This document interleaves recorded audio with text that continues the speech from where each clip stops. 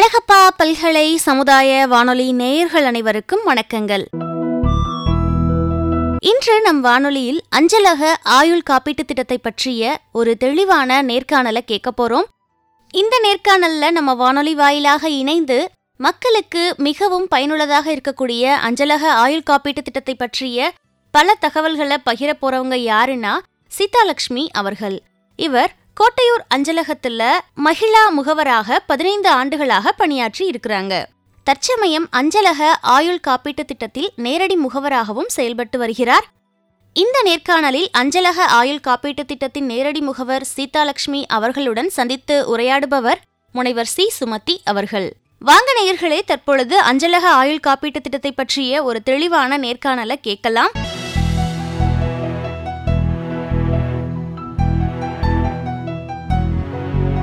வணக்கம்மா. அஞ்சலக முகவராக நீங்கள் எத்தனை ஆண்டுகளாக பணியாற்றி வர்றீங்க? வணக்கம் மேடம். நான் 15 வருஷமாக கோட்டையூர் அஞ்சலகத்தில் முகவராக இருக்கேன். மகிழா முகவராக இருந்துகிட்டு இருக்கேன். இப்போது இந்த அஞ்சல் ஆயுள் காப்பீடு திட்டம் இருக்குது இல்லையா, இதனுடைய நோக்கம் அல்லது குறிக்கோள் என்ன அப்படின்னு நம்ம நேயர்களுக்கு கொஞ்சம் சொல்ல முடியுமா? கண்டிப்பாக சொல்கிறேன் மேடம். அது அஞ்சல் ஆயுள் காப்பீடு ரொம்ப நல்ல திட்டம். இது இப்போ ஆரம்பித்தது இல்லை, 1884 ஆரம்பித்த திட்டம். இந்த திட்டம் போஸ்ட் மாஸ்டர் இறந்தப்ப அவங்க குடும்பம் ரொம்ப கஷ்டப்பட்டதுக்காக ஆரம்பித்த திட்டம்னு சொல்லலாம். இந்தியாவில் ஃபஸ்ட்டு திட்டம் இதுதான். ஆயுள் காப்பீடு திட்டம்ங்கிறது நம்ம போஸ்ட் ஆஃபீஸ் தான் ஆரம்பித்தது. ஆனால் அது மக்களை சென்றடையலை. ஏன்னா ஃபஸ்ட்டு போஸ்ட் ஆஃபீஸ் ஆளுங்களுக்காக மட்டுமே தான் இருந்தது. அதுக்கப்புறம் கவர்மெண்ட் எம்ப்ளாயீஸ்க்காக அப்படியே கொண்டு வந்தாங்க. அதுக்கப்புறம் அப்படியே கொஞ்சம் கொஞ்சமாக பப்ளிக் செக்டார், அப்புறம் பொதுத்துறை நிறுவனங்கள் எல்லாத்துக்கும் கொண்டு வந்தாங்க. இப்போ 2017 ப்ரொஃபஷனல் டிகிரிஸ் முடிச்சிருக்காங்கல்ல, அவங்களுக்காகவும் கொண்டு வந்துட்டு இன்றைக்கி டிப்ளமோ ஐடிஐ முடித்தவங்க, அப்புறம் எம்எஸ்சியில் ஒரு குறிப்பிட்ட பயோடெக்னாலஜி முடித்தவங்க, அப்புறம் டாக்டர்ஸ், ஆடிட்டர்ஸ், இவங்களுக்கெல்லாம் கூட இதை நீடித்து இப்போ எல்லாருக்கும் கொடுத்துட்ருக்காங்க. ரொம்ப சிறப்பான திட்டம் இது. சரிங்கம்மா. இப்போ நீங்கள் இந்த ஐடிஐ டிப்ளமா படித்தவங்க அப்படின்லாம் சொல்கிறீங்க இல்லையா, அப்போ இதுக்குன்னு ஒரு கல்வி தகுதிகள் அந்த மாதிரி சிறப்பான ஏதாவது தேவை இருக்குதா? இப்போ அஞ்சல் ஆயுள் காப்பீடு எடுக்கிறவங்களுக்குன்னு ஏதாவது சிறப்பு கல்வி தகுதிகள் தேவையா? அதை கொஞ்சம் விளக்கமாக சொல்லுங்களேன்.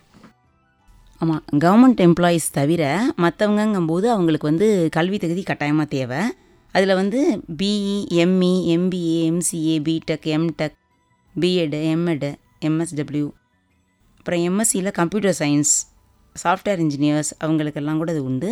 எம்எஸ்சி பயோடெக்னாலஜிக்கும் உண்டு. அது மாதிரி agri, BSc agri, MSc agri, microbiology படித்தவங்க, ஃபார்மசி கோர்சஸ் முடித்தவங்க, நர்ஸ், எல்லாருக்குமே ப்ரைவேட் நர்ஸாக இருந்தாலும் அவங்களுக்கும் உண்டு. இது தவிர ஃபேஷன் டெக்னாலஜி முடிச்சிருந்தாலும் உண்டு, ஹோட்டல் மேனேஜ்மெண்ட் முடிச்சிருந்தாலும் உண்டு. சிஏ, ஐசிடபிள்யூஏ அது முடிச்சவங்களுக்கும் இந்த திட்டம் உண்டு. இது தவிர டிப்ளமோ ஐடிஐ முடித்தவங்களுக்கும் உண்டு. முன்னாடி டிப்ளமோ ஐடிஐ முடித்தவங்களுக்குலாம் கிடையாது. இப்போ இந்த இயரில் அதையும் கொண்டு வந்திருக்காங்க. டிப்ளமோக்கும் ஐடிஐக்கும் கூட உண்டு. இது தவிர இன்னும் என்னென்னா ப்ரைவேட் ஸ்கூல் டீச்சர்ஸு, அப்புறம் ரிஜிஸ்டர் பண்ணியிருக்கக்கூடிய ஆர்கனைசேஷனில் வேலை பார்க்குற யாருனாலும் உண்டு. இப்போ ப்ரைவேட் நர்ஸாக இருந்தாலும் அவங்களுக்கும் உண்டு. அது தவிர இன்னும் அந்த மாதிரி ப்ரைவேட்டில் ஒர்க் பண்ணுறவங்க அந்த ரெஜிஸ்டர் ஆகி அந்த ஒரு ஐடி கார்டு கொடுத்துருப்பாங்கல்ல, அந்த மாதிரி உள்ளவங்க எல்லாம் அந்த ஐடி இருக்குது, இவ்வளோ நாள் ஆயிருக்கு வேலை ஜாயின் பண்ணி அப்படின்னு தான் அந்த நாளில் அவங்களுக்கு இருந்தாலே அது உண்டு. அதுக்கப்புறம் அவங்க அதை விட்டு போயிருந்தா கூட அந்த ஃபஸ்ட் டேயில் இருந்திருப்பாங்கல்ல, அதுக்கே உண்டு, கட்டாயமாக பண்ணிக்கலாம். அது மாதிரி இப்போ கல்வி தகுதி பற்றி சொன்னீங்க இல்லையா, அதே மாதிரி வயது வரம்பு எதுவும் இருக்குதா இந்த அஞ்சலக ஆயுள் காப்பீடில் சேர்றதுக்கு? அவசியம் கட்டாயமாக உண்டு மேடம். 19 55 வயசு வரைக்கும் உள்ளவங்க இந்த ஆயுள் காப்பீடு திட்டத்தை சேர்ந்துக்கலாம். இப்போ இந்த திட்டத்தோட சிறப்பு அம்சங்கள் என்ன? அதாவது இதில் சேர்றது மூலமாக அவங்களுக்கு கிடைக்கக்கூடிய நன்மைகள், பெனிஃபிட்ஸ் என்னென்ன? ஏன்னா தனியாகவே எல்ஐசி அந்த மாதிரி ஆயுள் காப்பீட்டு நிறுவனங்கள், தனியார் ஆயுள் காப்பீட்டு நிறுவனங்கள் இதெல்லாம் நிறையா இருக்குது இல்லையா? இப்போது இதோட நம்ம கம்பேர் பண்ணும்போது இந்த அஞ்சலக ஆயுள் காப்பீட்டு திட்டத்தில் என்ன அடிஷ்னல் பெனிஃபிட்ஸ் இருக்குது? இதில் நிறையவே பெனிஃபிட்ஸ் இருக்குது. இது மக்களுக்கு தெரியாதனால தான் நிறைய பேர் சேராமலே இருக்காங்க. இதில் என்ன பெனிஃபிட் இருக்குன்னா, மற்ற எல்லா நிறுவனங்களையும் விட இதில் குறைந்த ப்ரீமியம், அதிக போனஸ் கிடைக்குது. அது கட்டாயமாகவே சொல்ல முடியும். எப்படின்னா, நம்ம மற்ற எல்லா நிறுவனத்தை விட 52% கொடுக்குறாங்க பிஎல்ஐக்கு. ஆர்பிஎல்ஐனா 48% கொடுக்குறாங்க. இப்போ 52%ங்கும் போது மற்றதை கம்பேர் பண்ணும்போது கிட்டத்தட்ட 1 லட்ச ரூபா பாலிசி எடுத்தோம்னாவே 1800 வருஷ போனஸ்லேயே நமக்கு டிஃப்ரென்ஸ் இருக்கும். அப்போ வந்து அது நமக்கு ரொம்ப நிறையா, இப்போ ஒரு 10 வருஷத்துக்கு 1 லட்ச ரூபா பாலிசி எடுத்திருந்தாலே நமக்கு 18,000 ரூபா மிச்சமாகும். அது வந்து நாங்கள் இப்போ வந்து கேல்குலேட்டர்ஸே இருக்குது. இப்போ ரொம்ப நல்லா இம்ப்ரூவ் ஆகிருக்கு. இப்போ போஸ்ட் ஆஃபீஸ்லேயே கேல்குலேட்டர்ஸ் எல்லாமே கொடுத்துருக்காங்க. அப்போ வந்து அது மூலமாக பார்க்கும்போது நம்ம ஏஜ் போட்டு எவ்வளோன்னு நம்ம ஈஸியாக கேல்குலேட் பண்ணி அதில் ₹1 கூட குறையாமல் வாங்கிக்கலாம். கண்டிப்பாக அது வந்து எவ்வளோ காட்டுறாங்களோ அது கண்டிப்பாக கிடைக்கும். இப்போ வந்து அஞ்சல் காப்பீடுனால என்ன பெனிஃபிட்னா, ஃபஸ்ட்டு வந்து நம்மளோட வாழ்க்கைக்கு உயிர் காப்பீடாக இருக்குது. இன்னொன்று அதே சமயம் சேவிங்ஸ், நல்ல சேவிங்ஸ். இது மற்ற காப்பீடில் போட்டோம்னா நமக்கு அவ்வளோ நல்ல பெனிஃபிட் கிடைக்காது. இதில் கிடைக்கும், நிச்சயமாகவே நிறைய பெனிஃபிட் கிடைக்கும். இதில் வந்து மற்ற சேவிங்ஸ் இப்போ சாதாரணமாக எல்லாம் நம்ம நிறைய சேவிங்ஸ் பண்ணுவோம். இப்போ ஆர்டி போடுவோம், நீண்ட நாள் வைப்பு தொகையாக எல்லாம் சேமித்து வைப்போம். அதே மாதிரி ஒரு 15 வருஷ ஸ்கீமில் போடுவோம், 20 வருஷ ஸ்கீம்லலாம் போடுவோம். அப்படிலாம் போடும்போது என்னென்னா நமக்கு வந்து கட்டுற பணம், அதாவது நம்ம கட்டுற பணம் மட்டும்தான் நமக்கு திரும்ப வரும். இடையில ஏதாவது நமக்கு ஆகிட்டா கூட. இது காப்பீடுங்கிறதுனால நம்ம எவ்வளோ ரூபாய்க்கு சம் அஷ்யூர்ட் எடுத்துருக்கிறோமோ அந்த அமௌண்ட் ப்ளஸ் நம்ம கட்டின அமௌண்ட் போனஸ் எல்லாமே கிடைக்கும். இது நம்ம குடும்பத்துக்கு ரொம்ப உதவியாக இருக்கும். ஒரு சிறப்பான திட்டம் இது. ஏன்னா ரெண்டுமே இருக்குது, நம்ம ஆயுள் காப்பீடும் இருக்குது, அதே சமயம் நல்ல சேவிங்ஸாகவும் இருக்குது. அது ரொம்ப ரொம்ப சிறப்பான திட்டமாக இது கருதப்படுது. சரிங்கம்மா, இப்போ இதில் வந்து இந்த ஆயுள் காப்பீடாக நாம் செலுத்த வேண்டிய குறைந்தபட்ச காப்பீட்டு தொகை எவ்வளவு, அதிகபட்ச காப்பீட்டு தொகை எவ்வளவு? இதில் குறைந்தபட்ச காப்பீட்டு தொகைங்கிறது 20,000. 20,000லேருந்து 50 லட்சம் வரைக்கும் காப்பீடு தொகை எடுத்துக்கலாம். முதல் 20 லட்சம் வரைக்கும் நம்ம மெடிக்கல் சர்டிஃபிகேட் கொடுக்க வேண்டிய அவசியம் இருக்காது. அதுக்கப்புறம் 20 லட்சத்தை தாண்டும் போது மெடிக்கல் சர்டிஃபிகேட் கொடுத்து நம்ம எடுத்துக்கணும். இப்போ 20,000லேருந்து 50 லட்சம் வரைக்கும் காப்பீட்டு தொகை அப்படின்னு சொன்னீங்க இல்லையா? இதில் எத்தனை வகையான பாலிசிகள் வந்து இருக்குது? அதை பற்றி கொஞ்சம் விளக்கமாக சொல்லுங்கள். அது வந்து மொத்தம் 6 வகையான பாலிசி இருக்குது. முதல்ல ஹோல் லைஃப் இன்சூரன்ஸ், சுரக்ஷான்னு ஒரு பாலிசி. அது வந்து அதுக்கு இருக்கிறதுலே அதிகமான போனஸ் கிடைக்கும். 7,600. 1 லட்ச ரூபா பாலிசிக்கு 7,600 போனஸ் கிடைக்கும். அதுவுமே எல்லாத்தையும் போல் 19 வருஷத்துலேருந்து 55 வயசு வரைக்கும் எடுத்துக்கலாம். இப்போ இந்த பாலிசிக்கான கால அளவு எவ்வளவு? எத்தனை ஆண்டுகள் வரைக்கும் இதில் நம்ம ப்ரீமியம் தொகை செலுத்த வேண்டியிருக்கும்? இது நம்மளோட 60 வயசு வரைக்கும் கட்டுற மாதிரி இருக்கும். ஆனால் அதுக்கப்புறம் வந்து 80 வயசு வரைக்கும் எடுக்க முடியாது. இந்த ஹோல் லைஃப் இன்சூரன்ஸுங்கிறது ஹோல் லைஃப் இன்சூரன்ஸ், அதனால் 80வது வயசு தான் கொடுப்பாங்க. அதுக்கு முன்னாடி எடுக்க முடியாது. இதில் லோன் ஃபெசிலிட்டி உண்டு. 4 வருஷம் கழித்து லோன் ஃபெசிலிட்டி உண்டு, எடுத்துக்கலாம். அது மாதிரி சரண்டரும் 3 வருஷம் கழித்து 4 வருஷம் கழித்து சரண்டர் பண்ணலாம். சரண்டர் அப்படின்னா என்னன்னு கொஞ்சம் நேயர்களுக்கு சொல்வீங்கன்னா? இப்போ கட்ட முடியாத பட்சத்தில் வந்து ஒவ்வொரு பாலிசிக்கும் ஒவ்வொரு மாதிரி இருக்கும். 3 வருஷம் இருக்கும், 4 வருஷம் இருக்கும். அதில் வந்து முதவே நம்ம போடும்போதே எத்தனை வருஷம் அதுக்கு சரண்டரை நம்ம கேட்டு தெரிஞ்சுக்கிட்டு வச்சுக்கிறணும். அப்போ தான் வந்து நம்ம இப்போ 3 வருஷத்துக்கு என்னால் கட்ட முடியல அப்படிங்கிற பட்சத்தில் 3 வருஷம் வரைக்கும் கட்டிட்டு அதுக்கப்புறம் அப்படியே ஸ்டாப் பண்ணிட்டு நடுவில் சரண்டர் பண்ணலாம். ஆனால் அது வந்து அந்த அளவுக்கு பெனிஃபிட் இருக்காது. ஏன்னா நம்ம கம்மியான இயர்ஸில் சரண்டர் பண்ணும்போது அதுக்கு அவ்வளோ பெனிஃபிட் இருக்காது. பட் அந்த வசதி உண்டு. ஆனால் அதே சமயம் கட்ட முடியாதுங்கிற பட்சத்தில் விட்டுட்டு கடைசியில் எத்தனை இயர்ஸ் நம்ம போட்டிருக்கோமோ அந்த இயர் கழிச்சு எடுத்தோம்னா அந்த நம்ம கட்டியிருக்க அமௌண்ட்டுக்குள்ளே பெனிஃபிட் உண்டு. ஆனால் வந்து இது ஆயுள் காப்பீடு இருக்காது அதுக்கு நடுவில் விடுறதுனால. இடையில விட்டாலும் நம்ம திரும்ப அதை ரெனியூவல் பண்ணிக்கிறதுக்கான வசதி உண்டு. 12 முறையாக அதை கட்டிக்கலாம். இந்த ஹோல் லைஃப் இன்சூரன்ஸில் என்னென்னா கடைசி இயரில் வந்து நம்ம அதை இஏ பாலிசியாக கூட மாற்றிக்கிறலாம். என்டோன்மெண்ட் பாலிசியாக, அதாவது 60வது வயசில் முடிக்கக்கூடிய பாலிசியாக கூட மாற்றிக்கலாம். ஆனால் அது கரெக்டாக 1 வருஷத்துக்கு முன்னாடி செஞ்சிடணும். அது கரெக்டாக அந்த ப்ரொசீஜர் கேட்டு அந்த லெட்டர் கொடுத்து மாற்றிக்கிறணும். அந்த மாதிரி மாற்றிக்கிற வசதி ஒன்று உண்டு. ஆனால் 80 வயசில் க்ளோசர் இயர் வந்து 80 வயசு தானா அதுக்கு. அப்படியே விட்டுட்டா 7,600 அந்த பெனிஃபிட்டோட நம்ம கிடச்சிட்டே இருக்கும். கடைசியில் அதை மொத்தமும் கொடுப்பாங்க. அடுத்தது கன்வெர்ட்டபிள் ஹோல் லைஃப் இன்சூரன்ஸ் அப்படின்னா சுவிதான்னு சொல்லிட்டு, அது வந்து 19 வயசு ஆரம்பிக்கிற ஏஜ். ஒருத்தங்க புதுசாக ஆரம்பிக்கிறவங்க 50 வயசு வரைக்கும் தான் ஆரம்பிச்சிக்க முடியும். இது வந்து லோன் ஃபெசிலிட்டி வந்து 4 வருஷம் கழிச்சு உண்டு இதுக்குமே. இதுவுமே மினிமம் 20,000லேருந்து 50 லட்சம் வரைக்கும் எடுத்துக்கலாம். இதுவுமே வந்து கன்வெர்ட்டபிள் ஹோல் லைஃப் இன்சூரன்ஸ். அதனால் வந்து இது ஹோல் லைஃப் இன்சூரன்ஸாக இருக்கிற வரைக்கும் 7,600 தருவாங்க. 1 லட்ச ரூபாய்க்கு 7,600 பெனிஃபிட் கிடைக்கும், போனஸ் கிடைக்கும். அதே சமயம் அதுக்கப்புறம் அதை மாற்றிக்கிறலாம், நம்ம 5 வருஷம் கழிச்சு மாற்றிக்கிறலாம். இது வந்து கன்வெர்ட்டபிள் ஹோல் லைஃப் இன்சூரன்ஸ். அடுத்தது வந்து இஏ சந்தோஷம்னு சொல்லிட்டு இஏ பாலிசி, அதாவது என்டோன்மெண்ட் பாலிசி. இதுதான் அதிகபட்சமாக எடுக்கக்கூடிய சாதாரணமாக உள்ளது. இது எதுக்காக அதிகபட்சமாக எல்லாருக்குமே கொடுக்குறோன்னா, இதுக்கு எல்லாமே போல் 19 வயசுலேருந்து 55 வயசு வரைக்கும் ஒருத்தர் ஆரம்பிக்கிற ஏஜ் இருக்கும். அப்புறம் வந்து லோன் ஃபெசிலிட்டி 3 வருஷம் கழிச்சோன்னு எடுத்துக்கலாம். அதே மாதிரி சரண்டரும் 3 வருஷம் கழித்து பண்ணிக்கலாம். அதே மாதிரி இது எதுக்காக இதுனா, இது வந்து குறிப்பிட்ட கால இன்சூரன்ஸ். அதாவது நம்ம ஏஜ்லேருந்து, இப்போ நம்மளோட ஏஜ் வந்து ஒரு 43 அப்படி இருந்தால் அதுலேருந்து ஒரு 50வது வயசில் நம்ம முடிச்சுக்கலாம் அப்படின்னு நம்ம ஃபஸ்ட்டே கொடுத்துக்கலாம். 50, 55, 58, 60 இப்படி 4 மாதிரி பண்ணிக்கலாம். ஒவ்வொரு 5 வருஷத்துலேயும் முடிச்சுக்கிற மாதிரியான வசதி இந்த இஏ பாலிசிக்கு மட்டும் உண்டு. அதனால் இந்த பாலிசி வந்து அதிகபட்சமாக எடுக்கக்கூடிய பாலிசி. அடுத்து 4வது ஆன்டிசிபேட்டட் என்டோன்மெண்ட் பாலிசி. அது வந்து மணி பேக் பாலிசி மாதிரி, மற்ற இடத்துல இருக்கிற மாதிரியே அதுவும் தான். இதில் வந்து மினிமம் ஏஜ் வந்து 19, மேக்ஸிமம் ஏஜ் 45 வரைக்கும் தான். ஏன்னா நமக்கு திரும்ப மணி பேக் குறிப்பிட்ட இயர்ஸில் திருப்பி கொடுக்கறதுனால மேக்ஸிமம் ஏஜ் 45 வயசு வரைக்கும் தான் எடுக்க முடியும். இதில் வந்து 15 வருஷ டேர்ம் ஒன்று, 20 வருஷ டேர்ம் ஒன்று, அப்படி 2 டேர்ம் தான் நம்ம எடுத்துக்க முடியும். இதில் வந்து 15 வருஷ டேர்முக்கும் 20 வருஷ டேர்முக்கும் அப்படி எடுக்கும்போது அந்த 3 தடவை நம்மக்கிட்ட முதலே 3 தடவை கொடுத்துருவாங்க பணம். ரிட்டர்ன் அதுலேருந்து நம்ம கட்டியிருக்க பணத்துலேருந்து 20% கொடுத்துருவாங்க. அப்புறம் கடைசியில் இருக்க 40% கடைசியாக கொடுப்பாங்க. இதுக்கு போனஸ் ரேட் வந்து கம்மி. ஏன்னா அடிக்கடி நமக்கு திரும்ப கொடுத்துறதுனால 4800 தான் 1 லட்ச ரூபா பாலிசிக்கு போனஸ். இதுக்கு சரண்டர் ஃபெசிலிட்டியோ லோன் ஃபெசிலிட்டியோ கிடையாது. அடுத்தது ஜாயின்ட் லைஃப் இன்சூரன்ஸ். இதுவும் ரொம்ப சிறப்பான திட்டம். இது வந்து யுகல் சுரக்ஷான்னு பேர். இது வந்து ஏஜ் லிமிட் வந்து 21லேருந்து 45 வரைக்கும். இது எப்படின்னா, மேரேஜ் ஆன கப்பல் 2 பேருக்கு, போத் ஹஸ்பண்ட் ஒய்ஃப் 2 பேருக்கும் சேர்த்து ஒரே திட்டத்தில் எடுக்கிறது தான். இது டேர்ம் வந்து மினிமம் 5 வருஷத்துலேருந்து மேக்ஸிமம் 20 வருஷம் வரைக்கும் நம்ம போட்டுக்கலாம். இதுக்கும் லிமிட் அதே தான். 20,000லேருந்து 50 லட்சம் வரைக்கும் நம்ம எடுத்துக்கலாம். ரிஸ்க் கவரேஜ் வந்து 2 பேருக்கும் உண்டு. சரண்டர் ஃபெசிலிட்டியும் லோன் ஃபெசிலிட்டியும் எப்பவும் போல் 3 வருஷம் கழிச்சு உண்டு. போனஸ் 5200 1 லட்ச ரூபா பாலிசிக்கு. 1 லட்ச ரூபா பாலிசி எடுத்தோம்னா 5200 போனஸ், வருஷ போனஸ் கிடைக்கும். இது ரொம்ப சிறப்பான திட்டம். ஏன்னா 2 பேரோட ஆயுள் காப்பீடு அப்படிங்கிறதுனால இது நிறைய பேர் இப்போ எடுத்துகிட்டு இருக்காங்க. சின்ன வயசில் உள்ளவங்க எல்லாருக்கும் இதை போடுறது சிறப்பான விஷயமா இருக்குது.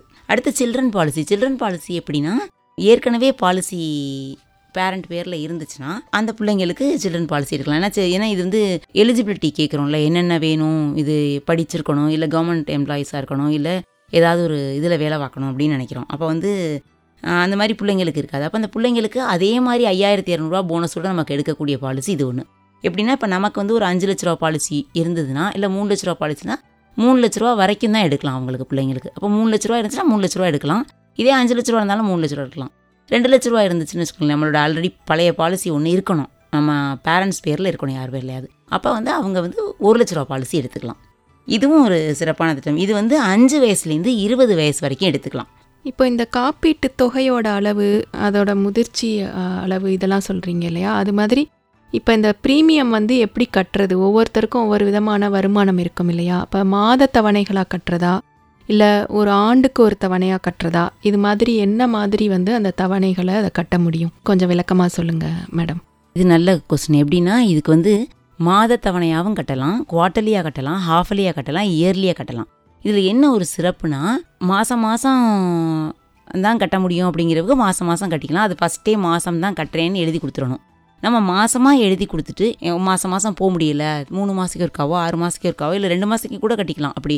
ஆனால் 2 மாதத்துக்கு ஒரு பெனிஃபிட்டும் இருக்காது. ஆனால் வந்து நம்ம கட்டிக்கலாம், இயர்லியாக கூட கட்டிக்கிறேன், என்னால் போக முடியல அப்படிங்கிறவங்க அதுக்கப்புறம் மாற்றிக்கலாம். ஃபஸ்ட்டு சொல்கிறதபடி தான் அப்படி தான் கட்ட முடியும். இன்னொன்று என்னென்னா, இந்த மாதமாக கட்டாமல் குவார்ட்டர்லியாக கட்டினா 0.5%, ஹாஃபலியாக கட்டினா 1%, இயர்லியாக கட்டினோம்னா 2% ரிபேட் கொடுப்பாங்க. அப்போ நமக்கு வந்து நம்ம கட்டக்கூடிய தொகையிலேருந்து 2% நமக்கு தள்ளுபடி பண்ணியே தான் பணத்தையே வாங்கிக்குவாங்க. அப்போ அது ஒரு சிறப்பான விஷயம் இல்லை, அது நமக்கு லாபம் இல்லை. அது அதோடு இல்லாமல் இன்னொன்று, போஸ்ட் ஆஃபீஸ் மூலமாக கட்டுற பணத்தை வந்து நம்ம போய் கட்ட ஒரு தடவையும் போகிறோம். அப்படி போகும்போது அலைச்சல் மிச்சமாகும். இயர்லியாக கட்டும் போதோ குவார்ட்டர்லியாக ஹாஃபலியாக கட்டும் போதோ. இன்னும் சிறப்பானது இயர்லின்னு நான் சொல்லுவேன். ஏன்னா ஒரு வருஷத்துக்கு ஒரு முறைங்கும் போது அந்த டேட் கரெக்டாக ஞாபகம் இருக்கும். நமக்கு வந்து பெனால்ட்டி விழுந்துடாமல் கரெக்டாக போய் நம்ம கட்டிடுவோம். ஏதோ ஒரு பர்த்டேயோ ஒரு வெட்டிங் டேயோ அப்படின்னு நம்ம செலக்ட் பண்ணிவிட்டு அந்த நாளில் ஆரம்பித்தாலும், இல்லை இயர் ஆரம்பத்தில் ஜான்வரி மாதம் அப்படின்னு ஏதாவது ஒரு மாதத்தில் ஆரம்பிக்கும் போது நம்ம கரெக்டாக அந்த மந்த்துக்குள்ளே ஒரு நாள் போய் நம்ம கட்டிட்டு வந்துடுவோம். நமக்கு போக்குவரத்து செலவு மிச்சமாகும். இதில் இன்னொன்று அலைச்சல் மிச்சமாகும். அங்கே போய் போஸ்ட் ஆஃபீஸ், இப்போ ரொம்ப பேங்கை விட போஸ்ட் ஆஃபீஸ் அதிகமான கூட்டம் இருக்குது. ஏன்னா சர்வீஸ் நல்லாயிருக்கு, அதனால் நல்ல கூட்டம் இருக்குது. இப்போ அலைச்சலும் நேரமும் உங்களுக்கு மிச்சமாகும். அதனால் நீங்கள் இயர்லியாக கட்ட முடிஞ்சவங்க இயர்லியாக கட்டுறது என்னையை பொறுத்த வரைக்கும் இது ரொம்ப நல்லது, நல்ல விஷயம், ஈஸியும் கூடாது. இப்போ இதில் இடையில் வந்து அந்த கட்டின பணத்திலேருந்து கடன் வாங்கிக்கலாம் அந்த வசதி இருக்குன்னு சொன்னீங்க இல்லையா, அதை பற்றி கொஞ்சம் சொல்லுங்களேன். அதான் நான் சொன்ன மாதிரி ஒவ்வொரு பாலிசிக்கும் ஒவ்வொரு மாதிரி. இப்போ ஹோல் லைஃப் இன்சூரன்ஸ்னால் 4 வருஷம் கழித்து வாங்கிக்கலாம், மற்ற பாலிசிக்கெல்லாம் 3 வருஷத்துலேயே கடன் வாங்கிக்கலாம். இப்போது சில சேமிப்பு திட்டங்களுக்கெல்லாம் வந்து வரி விலக்கு கொடுக்குறாங்க இல்லையா அரசாங்கத்திலேருந்தே, அது மாதிரி இந்த அஞ்சலக ஆயுள் காப்பீட்டுக்கும் அதில் கட்டுற தொகைக்கு வரி விலக்கு இருக்குதா? கண்டிப்பாக உண்டு. அதில் வந்து நம்ம கட்டுற ப்ரீமியம் தொகை வந்து 80C கீழே வர்றதுனால நம்ம வருமான வரிக்கு காட்டிக்கலாம், அந்த வசதி உண்டு. இன்னொன்று முதிர்வு தொகை இருக்குல்ல, அப்போ நமக்கு வரும்போது கடைசியாக வர முதிர்வு தொகையில் மற்ற இன்சூரன்ஸ் எல்லாம் வந்து கடைசியில் அந்த பிடிச்சிருவாங்க நம்மளோட வரியை, அந்த தொகைக்கான வரியை பிடிப்பாங்க அமௌண்ட் கூட வரும்போது. அப்போ இங்கே மட்டும் எப்படின்னா 10D செக்ஷன் 10D கீழே அந்த வரி விலக்கு உண்டு. அதனால இது சிறப்பான திட்டம். இப்போ இந்த ஆயுள் காப்பீடு அப்படின்னு சொல்லும்போது அதில் வந்து குழந்தைகளுக்கான காப்பீடு இருக்குன்னு சொன்னீங்க இல்லையா, அது எந்த வகையில் பயனளிக்கும்? அதில் ஏதாவது சிறப்பு அம்சங்கள் இருக்குதா? அதில் முக்கியமாக நீங்கள் சொல்ல வேண்டிய ஏதாவது விஷயம் இருக்குதா? கண்டிப்பாக அது நல்ல விஷயந்தான். எப்படின்னா இப்போ அம்மா பேரில் தான் மெயின் பாலிசி ஹோல்டர் அம்மாவாவோ அல்லது அப்பாவாவோ இருப்பாங்க. இந்த பிள்ளைங்க பேரில் பாலிசி போயிட்டுருக்கும். அப்போ அந்த அம்மாவுக்கோ அப்பாவுக்கோ அந்த மெயின் ஹோல்டருக்கு ஏதாவது ஒன்று ஆயிடுச்சுன்னா அப்போ அவங்கள சம்மர்ஷூட் 3 லட்ச ரூபா வரைக்கும் எடுக்கலாம்ல. அந்த 3 லட்ச ரூபாய்க்கு எடுத்திருந்தாங்கன்னா அந்த 3 லட்ச ரூபா ப்ளஸ் எவ்வளோ நாள் கட்டியிருக்காங்களோ அந்த தொகை, அதோட போனஸ் இதெல்லாம் சேர்த்து அந்த குழந்தையோட 18வது வயசில் கொடுத்துருவாங்க. அது ஒரு சிறப்பான விஷயந்தான். அதுக்கு மேலே அந்த குழந்தை கட்ட வேண்டியது இல்லை. அம்மாவோ அப்பாவோ யார் ஹோல்டரோ அவங்க இறந்துட்டாங்கன்னா அதுக்கப்புறம் அந்த பாலிசி தொடர்ந்து கட்ட வேண்டிய அவசியம் இருக்காது. அவசியம் இல்லாமலே அந்த அமௌண்ட்டு 18வது வயசில் கிடச்சிரும் பிள்ளைக்கு. இப்போது இந்த போஸ்ட் ஆஃபீஸ்க்கு போக வர நேரம் அலைச்சல் இதெல்லாம் வந்து தவிர்க்கிறதுக்காக ஆண்டு ப்ரீமியமாக செலுத்தலாம் அப்படின்னு சொன்னீங்க இல்லையா, அப்படி ஆண்டு ப்ரீமியமாக செலுத்த முடியாது, ஆனால் நான் மாதமாக தான் செலுத்த முடியும் அப்படின்னு இருக்குது. அதே நேரத்தில் போஸ்ட் ஆஃபீஸில் போய் தான் கட்டணும் அப்படின்னு இருக்குதா? இல்லை இப்போ ஆன்லைன் வசதிகள் எல்லா விதமான இதுக்கும் வந்துருச்சு இல்லையா, அது மாதிரி பேமெண்ட் வசதிகள் வந்துருச்சு இல்லையா, அது மாதிரி இந்த அஞ்சலக ஆயுள் காப்பீட்டுக்கும் ஆன்லைனில் ப்ரீமியம் தொகையை செலுத்துறதுக்கான வசதிகள் இருக்குதா? இதுக்கு கட்டாயமாக இதுக்கு வசதி உண்டு மேடம். அது எப்படின்னா நம்ம ஆன்லைன் மூலமாகவும் கட்டலாம்.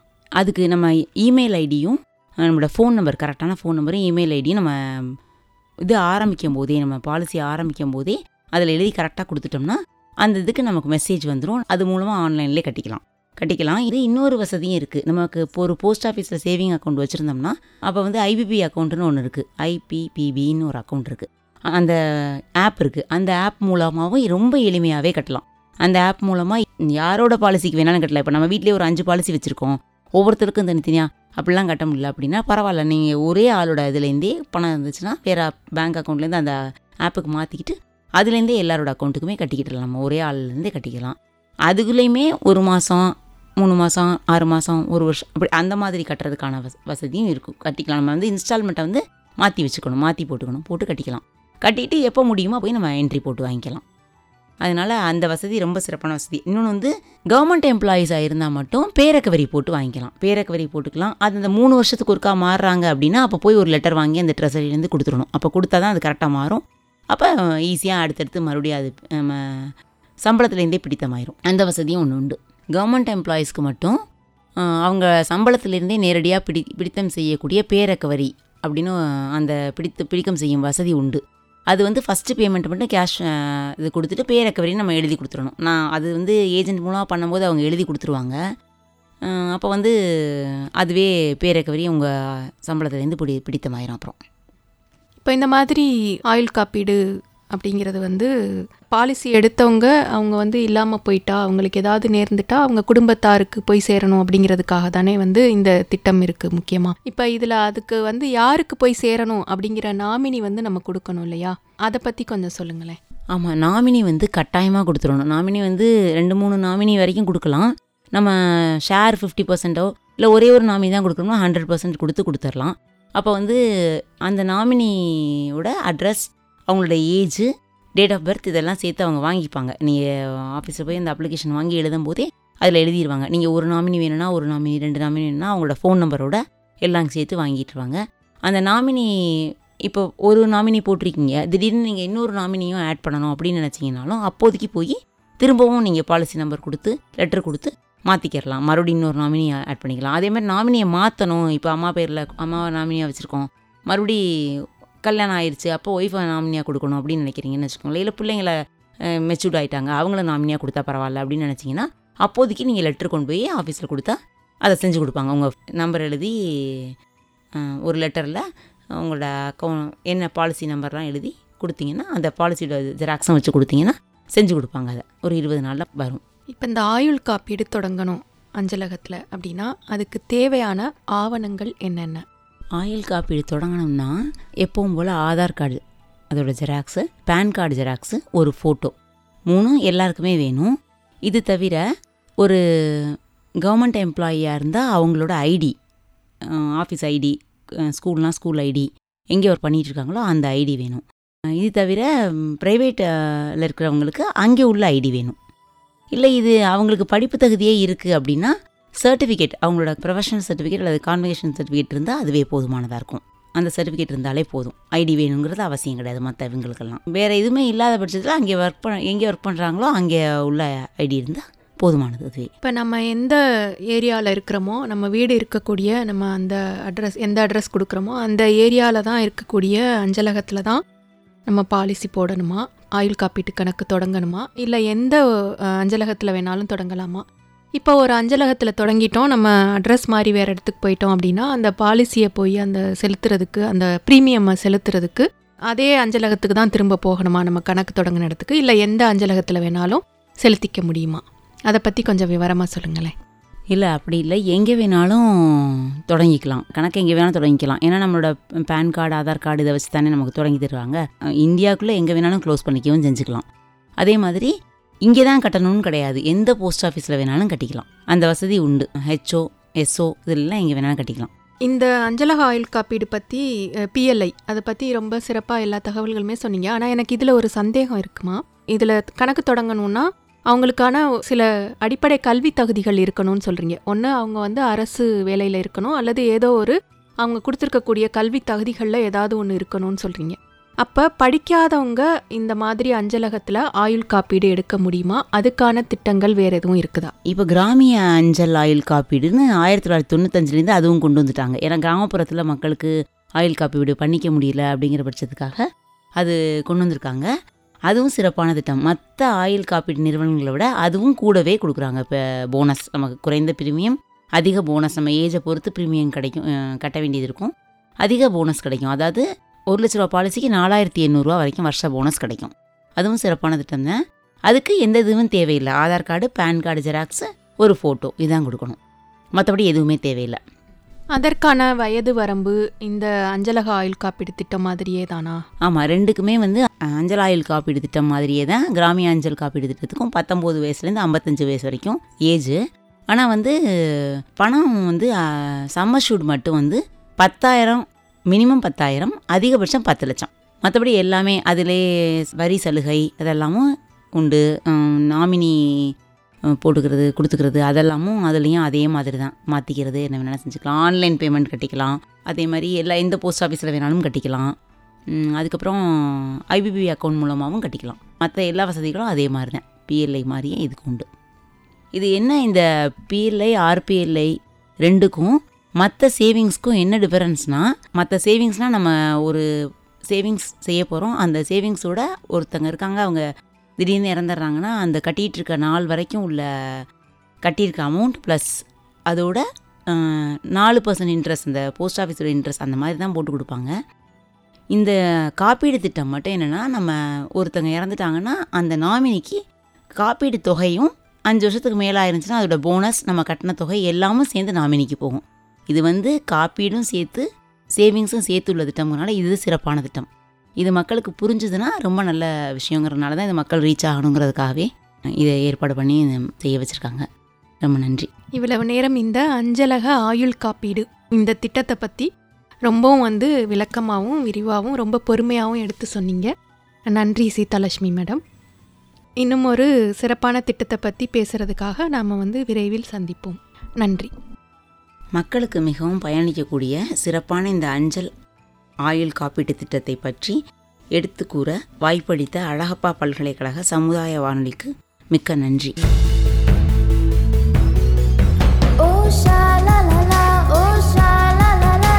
நேயர்கள் நீங்கள் தொடர்ந்து கேட்டுக்கொண்டிருப்பது அழகப்பா பல்கலை சமுதாய வானொலி. இது காரைக்குடியின் முதல் வானொலி.